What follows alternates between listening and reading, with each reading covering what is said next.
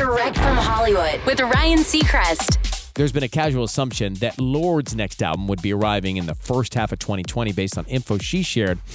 And since her last album, Pure Heroin, was released in 2017. But that timetable is now in flux following the loss of her young dog, Pearl.